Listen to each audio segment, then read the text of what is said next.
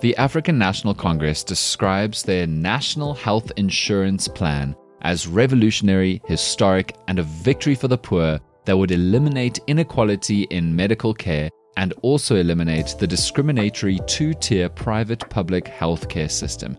They believe that this act of theirs, if it is signed into law by President Ramaphosa and makes it through what looks like a ton of court challenges, will completely change the general widespread communal health of South Africa's people.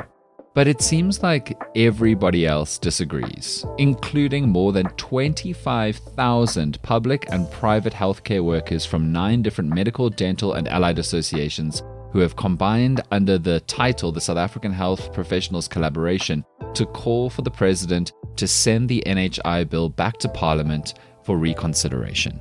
And it's not just them. Business interest groups and every other political party basically besides the African National Congress thinks this will be a total disaster.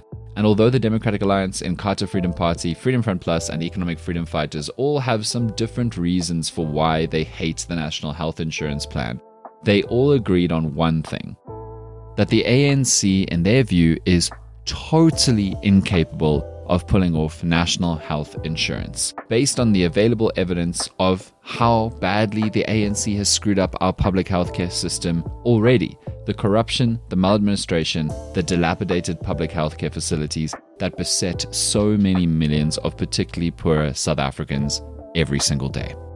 So, let's talk about national health insurance, because you are going to hear so much about it in the run-up to the elections. It's pretty clear that the ANC is going to try and sell it as a reason to vote for them, and everybody else will try and tell you that it's the worst thing imaginable, and you shouldn't vote ANC to save the country from national health insurance.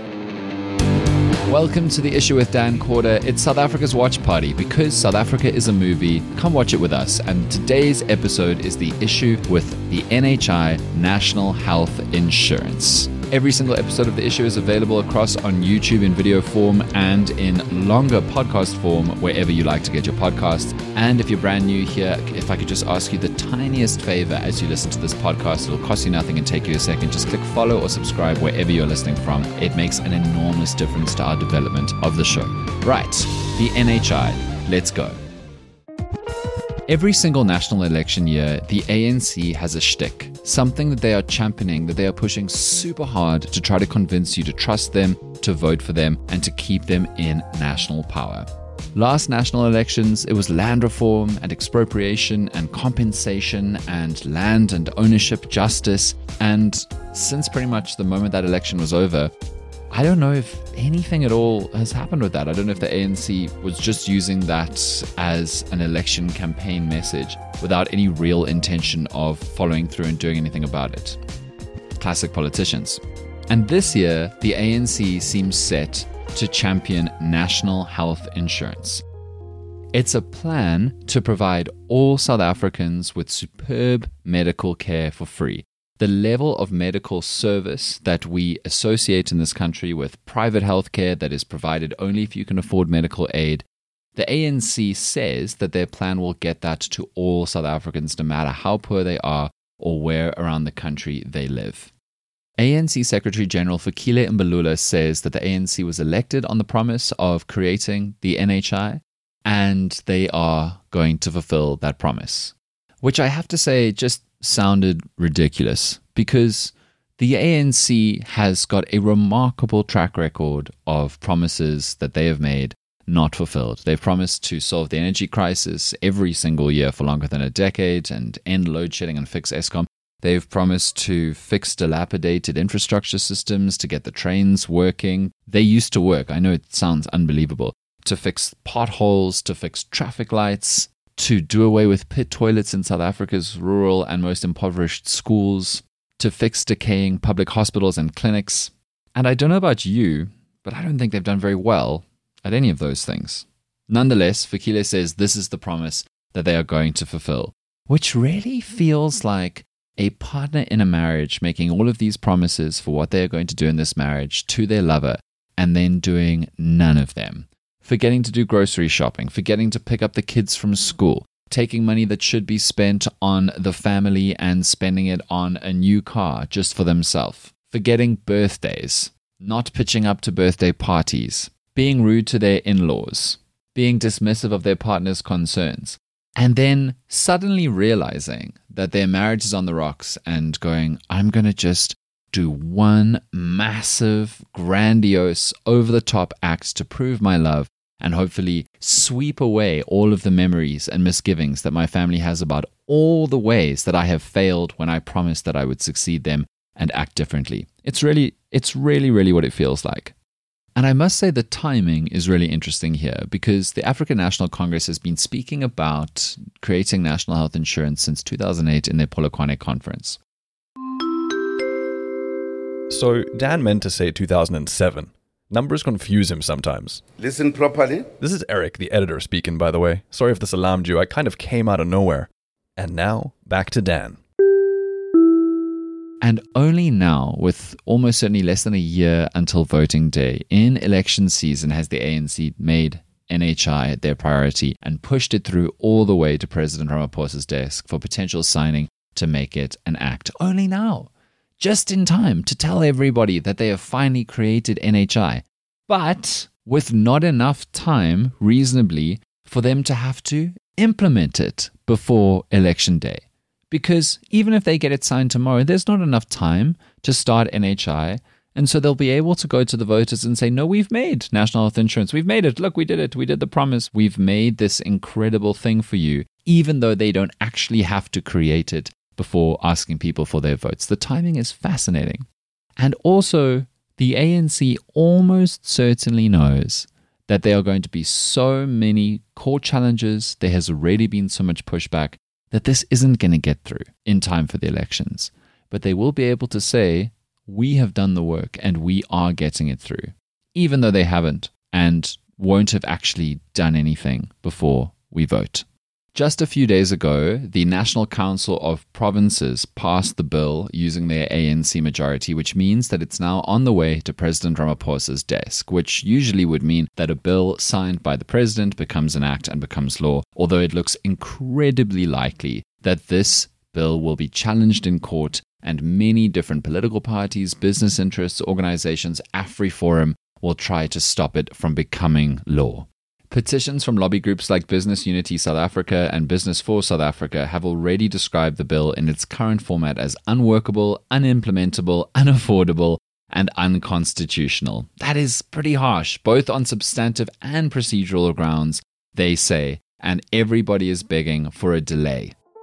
Joe Phaahla, South Africa's Minister of Health, says that the NHI plan is founded on the principle that every South African, regardless of their socio-economic status, should have access to a comprehensive set of health services without facing any financial barriers. He says that NHI is about Ubuntu, and he has used similar language to ANC speakers who, during that NCOP debate, described the NHI as revolutionary, historic, and a victory for the poor that would eliminate inequality in our healthcare service.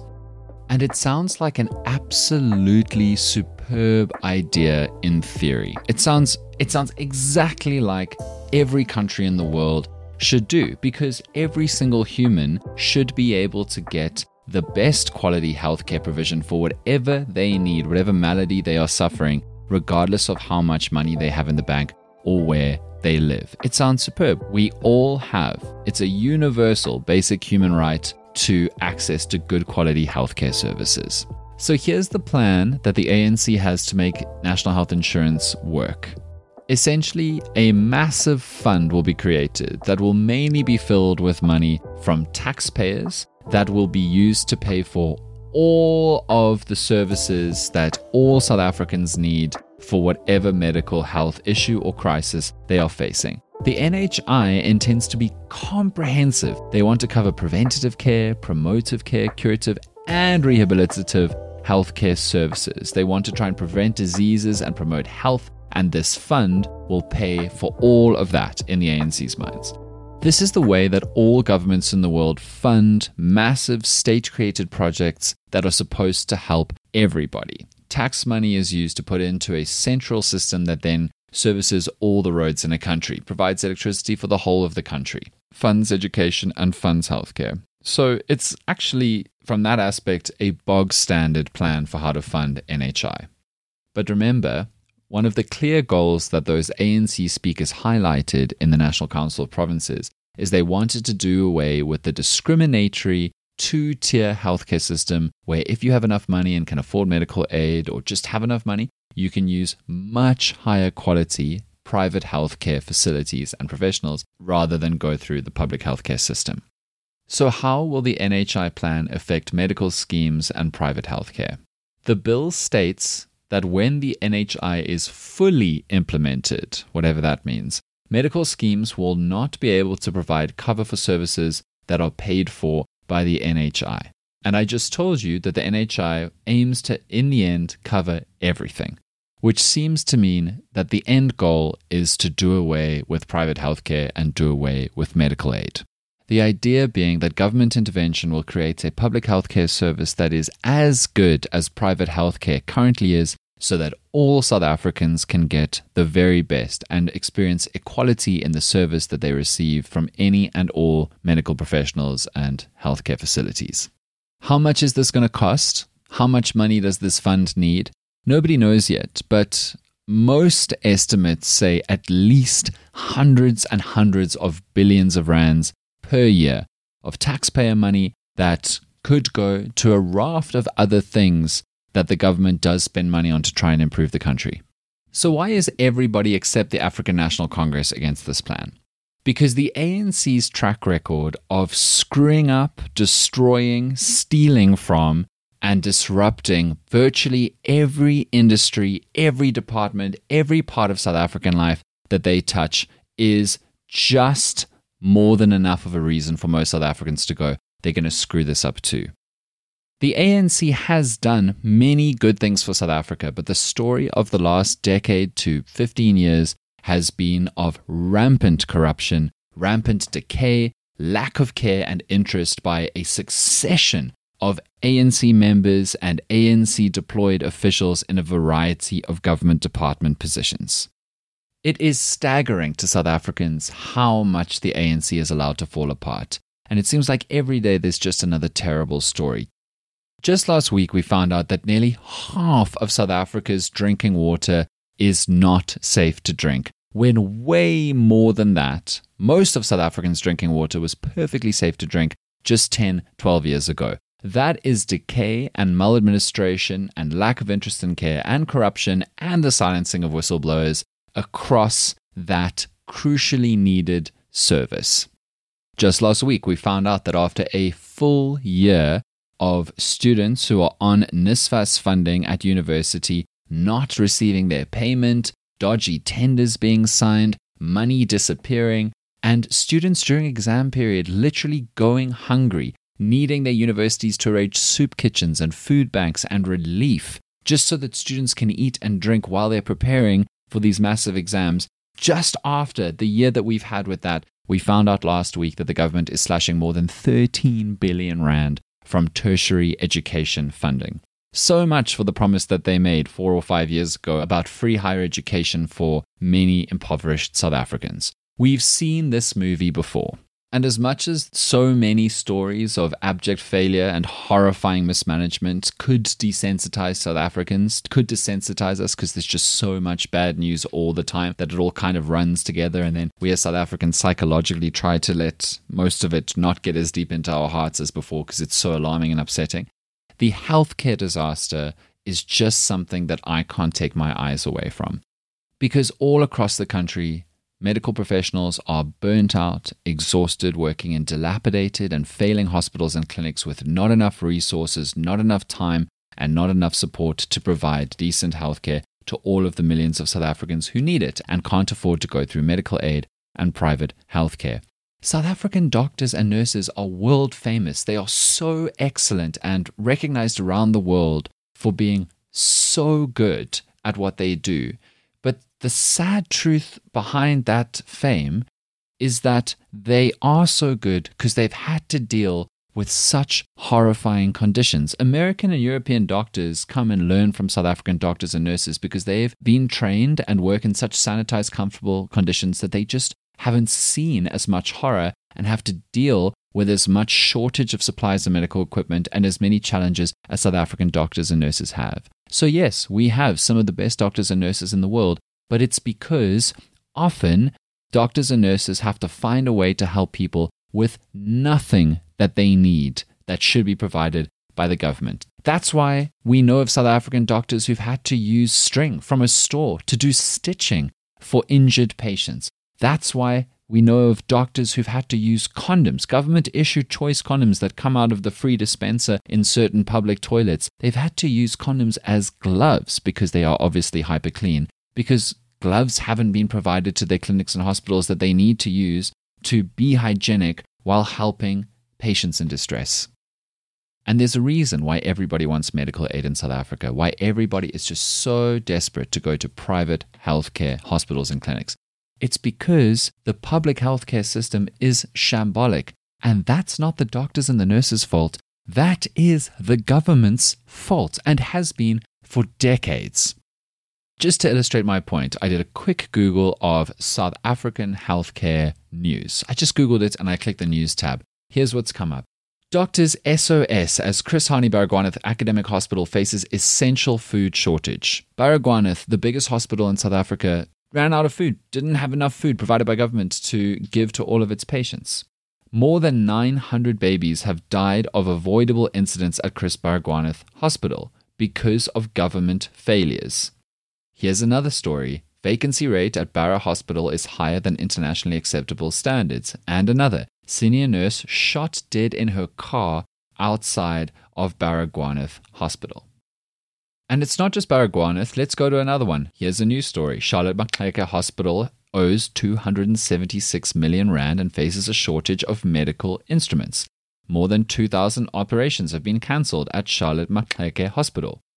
Every single one of those cancellations is a patient who needed that operation. Here's another one. Charlotte Maxeke Hospital hit by 3 million rand theft of a hospital. And let's go elsewhere. Northwest Hospital blamed for placing newborn babies in cardboard boxes because there weren't enough incubators. Whose fault is it that there aren't enough incubators in a hospital? It's not the doctors and it's not the nurses.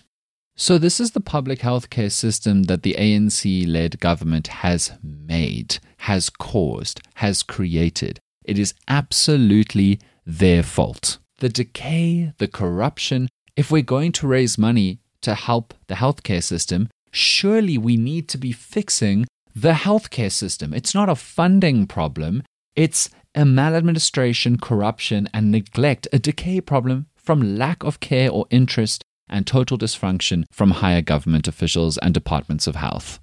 And again, look at the track record of this ANC-led South African government in every single department in whatever they touch. It's like they have the anti-Midas touch. Whatever they touch doesn't turn to gold, it turns to shit. And it often does because the money gets stolen. Remember the last time we had a high-ranking health official that we all knew about and actually liked for a little bit of time because it looked like he was a good guy helping us fight COVID, Dr. William Kize. He was our Minister of Health during COVID at the beginning. He was Digital Vibes, Aware Consulting. That ended in the discovery of millions, tens of millions, hundreds of millions of rands of theft, and there have been no legal recriminations for him or those around him yet, and it doesn't look likely. So when we think about the government creating a massive billions, hundreds of billions of rands new fund, we're not thinking that that money is going to be used for anything good. We're thinking more tenders, more fraud, more stealing, more corruption. So that's why everybody except the ANC is against national health insurance. Not necessarily because people don't want national health insurance. In theory, it's beautiful. As an idea, it is epic. In an ideal world, we need to have it. People deserve good quality healthcare, no matter what their living circumstances. But in South Africa, with this government, no, it's not good. And for me, it's all the more frustrating because all medical professionals who qualify to practice in South Africa should ideally be serving all South Africans, not just going into private healthcare and those who can afford to use private healthcare and only servicing the rich. That is deeply unfair. The ANC and Joe Patla is right in that sense. It is deeply unequal and unjust. especially because nearly every medical professional, nearly every healthcare practitioner in South Africa was trained through a reputable learning institution like a university or a nursing school that is heavily subsidized by the government. That is something that you need to do because it is unbelievably expensive to train people to become doctors and nurses. So rightfully, our government does provide enormous subsidies and investment into training centers for medical staff. And of course then, that staff, with all that money that's been given to them to make it affordable for them to study and for their institutions to provide them doctors' training and medical degrees, their work that they then do should give back to South Africa and help everybody. That's how we justify all medical professionals doing internships and community service. But the reality is that our public healthcare system is so shambocked that it's hard to survive it. Your mental and physical health is destroyed as a medical professional. You often need to sacrifice your personal life, your family, your health, your happiness just to do this job. And the environment that causes that is an ANC government-created environment. The reality is that the vast majority of people who choose to be doctors and nurses know what a sacrifice it is. They know at the beginning how brutally tough, how hard it's going to be. They know of all the PTSD and the trauma they're going to go through as they help people who've gone through horrifying things, as people die on their watch because it's too late to save them, because there's no medical intervention that can keep them going. Doctors and nurses, when they start out, know how hard their lives are going to be.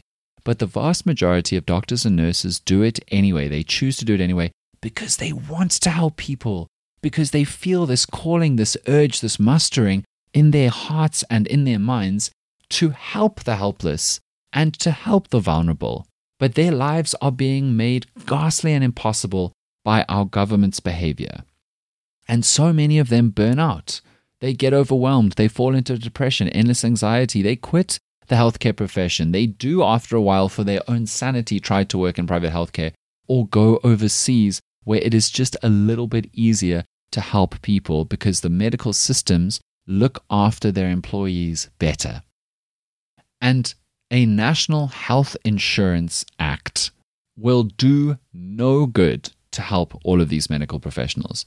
A National Health Insurance Act is not going to fix the very obvious problems that this government has created structurally, infrastructurally, in terms of support, in terms of equipment that doctors and nurses in public healthcare facilities just need right now. Food at Baragwanath Hospital. How do we have food shortages in a hospital?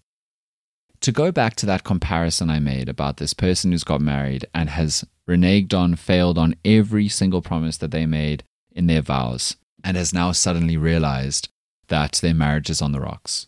This is like this person looks up and sees how miserable their family is and sees how malnourished and unhappy they all are and goes, okay, grand act of love to make them realize how much I love them and hopefully persuade them to forgive me or maybe even forget all the ways that I've failed them and all the promises that I've broken. I am going to get them a private chef, a gourmet chef whose job it's going to be to give them the most delicious food in the whole world. At vast expense, I'm going to hire this chef. But because of all of this partner's neglect, the stove is broken, the fridge doesn't close properly and doesn't cool properly, the freezer's been out of commission for years, the kitchen is a shambles, there isn't enough cutlery, there isn't enough crockery, and this partner can't even afford to or doesn't even know how to source the cooking ingredients that this chef needs. So yeah, hires the chef at vast expense, but the chef has no ability to make the food that this person's family, their partner, and their children needs. That's what this is like. And it just blows my mind. And if we consider that maybe the ANC is only doing this because they want to convince people to vote them back into power, and they've designed when they have brought up and pushed through NHI to be so late that there won't actually be time for them to implement it, but they will be able to say before the election, we have made it happen and it is coming. Say that is what the ANC is really doing. In our analogy, this partner is basically then going to their family and saying, stay with me, give me a little money to pay off some debts that I have, and I can't pay for it myself, and I will pay for the kids' school fees next year, knowing full well that the kids' school fees will only have to be paid next year. So if the family is to do this deal and do this settlement, then they'll have to give up the money first to help off this partner pay their debts. It's what it's like. It's designed so that the partner doesn't have to prove anything about whether they are actually going to fulfill their promises before they get something out of you. I'm sorry. I know this has been a rough and a tough episode, but NHI upsets me so much, and the treatment of and the destruction of the public healthcare system and all of its victims, its patients, its nurses, its doctors, upsets me so much. And so we just had to talk about it. Thank you so much for listening to this episode of The Issue with Dan Corder. We really appreciate your kind attention. If you still haven't, I'd so appreciate if you just click like or subscribe wherever you're listening from. And remember, if you want to go and catch the video version of this episode, it's across on YouTube. Just search The Issue with Dan Corder. The Issue returns next week with a brand new episode. Every single week, we take a new big talking point in South African news, politics, culture, and current affairs, and we pull it apart to see what's actually going on. See you next week.